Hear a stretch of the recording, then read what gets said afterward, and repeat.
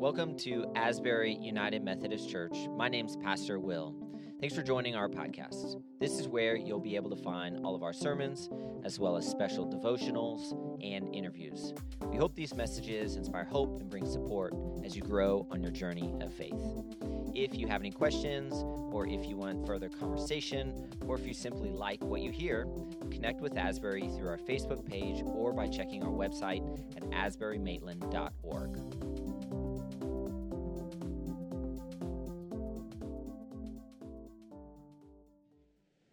Good morning. So when I was asked to speak today, I was no less than terrified. Public speaking has never really been my strongest suit, and I never really say anything or speak unless I have something to say. So when choosing a topic, I hit sort of a slump. I've gone to church all my life. I'm not really a genius when it comes to scripture or theology. I'm only 18 years old, so I don't really know how I could teach any of you guys something that you don't already know. But I stumbled on relationships with God. I may not have a degree in theology, but I do have a relationship with God, and you all do as well. So my main point of today is that God's relationship with us is so much more complex than we could ever wrap our heads around. But the most fundamental part of that relationship is love, at least from my personal experience. So it's important to understand your relationship with God, to be deeper immersed and grow in your faith. God's love is described in the Bible in many ways. The word love in the NLT translation of the Bible is written 759 times, which is a lot of times. Breaking down these types of love can be helpful because I can't imagine that they all have the same connotation 759 times. The Greeks, however, were proactive in this mission. They have 7 different separate words for our one English word, love, which is pretty cool. They all have different connotations. Today, I will not be using all of those terms, but I will be using a few of them to help us unpack our relationship with God. The first Greek word of love that I'll be focusing on is the word phileo or philia, meaning an intimate and truly authentic friendship. Imagine the love that you have for one of your closest lifelong friends, that bonding trust that you have for one another that feels almost unbreakable. I can't imagine how many times I was crying, feeling maybe manic, out of my mind, and my friends kind of pulled me down to earth without judgment, of course, and put me back where I needed to be. It's a constant sense of respect. We find God's form of philia love in Romans 12:10. Love one another with brotherly affection. Outdo one another in showing honor. Of course, that term brotherly affection alludes to that philia love of friendship, that camaraderie. But what really sticks out to me is that last bit. Outdo one another in showing honor. Isn't that such great advice for that philia friendship? That sense of love and respect and honor. Truly loving someone with that philia sense means giving that other person all of the respect and esteem that they always deserve, no matter what. And doesn't God deserve all of the honor and respect that we could ever muster up? I also found a connection in the philia love that Jesus had in his relationship with his disciples on his time on earth. Walking alongside his people, helping them with their struggles, and assisting them in growing in their faith. He ate meals with them, he laughed, he cried, he washed their feet. This is one of the amazing examples of God's philia love that's within the Bible that we can use in our own lives with our own relationship with others and with our relationship with God himself. Transitioning into the next Greek word of love, and that is storge, meaning a familial or parental love. This is a love that a parent has for their child. It's instinctual. It's a powerful need to protect and care for each other.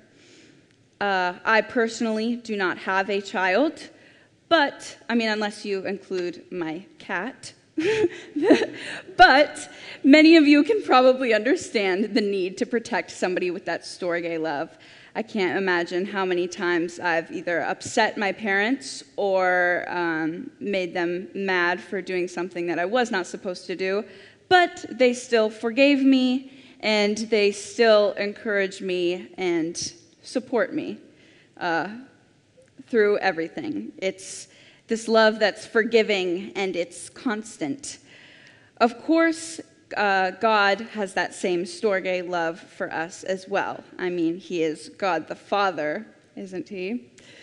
Well, here there's an example of the storge love that God has for us within the Bible.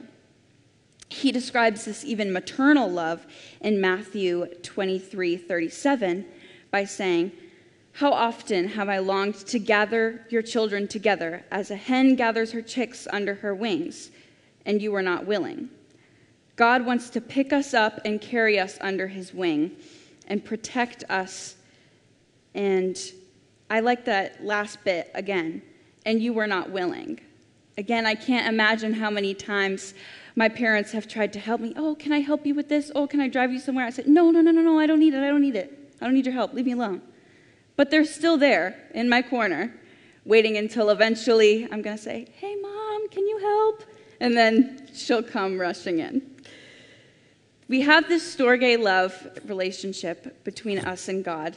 He's a teacher. He's a caretaker for us, like a parent guiding us through life and protecting us along the way. The final word to unpack God's love is arguably the most important when it comes to that intimate relationship between us and God, and that is agape. Now, this definition kind of hits right on the nose of everything ever. It's literally, the definition is the self-sacrificial love that God has for all of mankind. Now, that is a pretty loaded word, and it's kind of difficult to unpack. I know it was for me. But the most helpful example I could find was kind of right under our nose this whole time, and we're pretty familiar with it, and that's Jesus himself. In Romans 5:8, it says, "But God demonstrates his own love for us in this: while we were still sinners, Christ died for us." God, as Jesus, sacrificed himself for us, suffering and dying on the cross so that we could live with grace and forgiveness. We don't deserve it. We didn't do anything for him to provide it for us. We weren't even alive yet it was still there. God gives us an indiscriminate grace and refuses to let us go no matter where we are in life or what we're doing. He sacrificed himself so that we can be where we are today, and that love for us is unfathomable, it's universal, and forever. So, why are all of these definitions of love that I've rambled on about so important? Well, the root of our relationship with God deals with love all the time.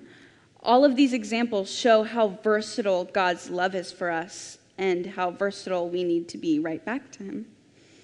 I know personally, for me, in a relationship with anybody, I like to match their energy when I'm around them. If you're nice to me, I will be nice to you back. If you are sassy to me, I will be just as snarky right back at you. We should have this similar kind of energy when it comes to our relationship with God. Our Lord respects us and loves us so much at a level that we cannot understand, and our relationship with him is so complex we can't even fathom it half of the time. But it's our job as Christians to reciprocate that love and respect. So how do we even begin to show God the level of love that he shows us? Well, I have some good news and I have some bad news. I'll go with the bad news first. We can't. It's literally simply impossible to love God at the level that he loves us. It's impossible, which is a bummer. But that's where the good news comes in. God just wants us to try. We don't even have to be that good at it or successful half the time. But the goal is to just put in an effort to be aware of God's love and share it. Whether that's through relationship with others, being kind to and sitting with your friends in times of need, or perhaps it's through service, giving of your time, maybe your finances, helping the marginalized, or one-on-one with God, with prayer, having that conversation with him, speaking to him while he can speak to you as well, or maybe through worship, through scripture or through song, praising God for all that he does in our life, or perhaps through meditation, giving God and honoring him for that silence and peace that he gives us in our lives and using it for our benefit. Or journaling, using scripture to write out and understand God's word more and how we can use it in our own lives. Or especially something like communion, which we'll partake in today, reminding us of God's sacrificial agape love for us. Now, I'd like to end with this phrase. Being a Christian is not so much believing in God as it is believing God. Believing that he is who he says he is, believing that he will do what he says he will do, and taking him for his word and acting accordingly. That's how we love God. We love him through all of these different types of love, through showing our respect and our honor, through showing our love through care, and showing us our love through that universal agape love. Will you pray with me? Dear God, thank you for giving me the space and the opportunity to share a word with the congregation. I would like to just be with us as we learn and grow and share and learn about your versatile types of love and how we can be just as versatile right back to you. In your name we pray. Amen. Thank you.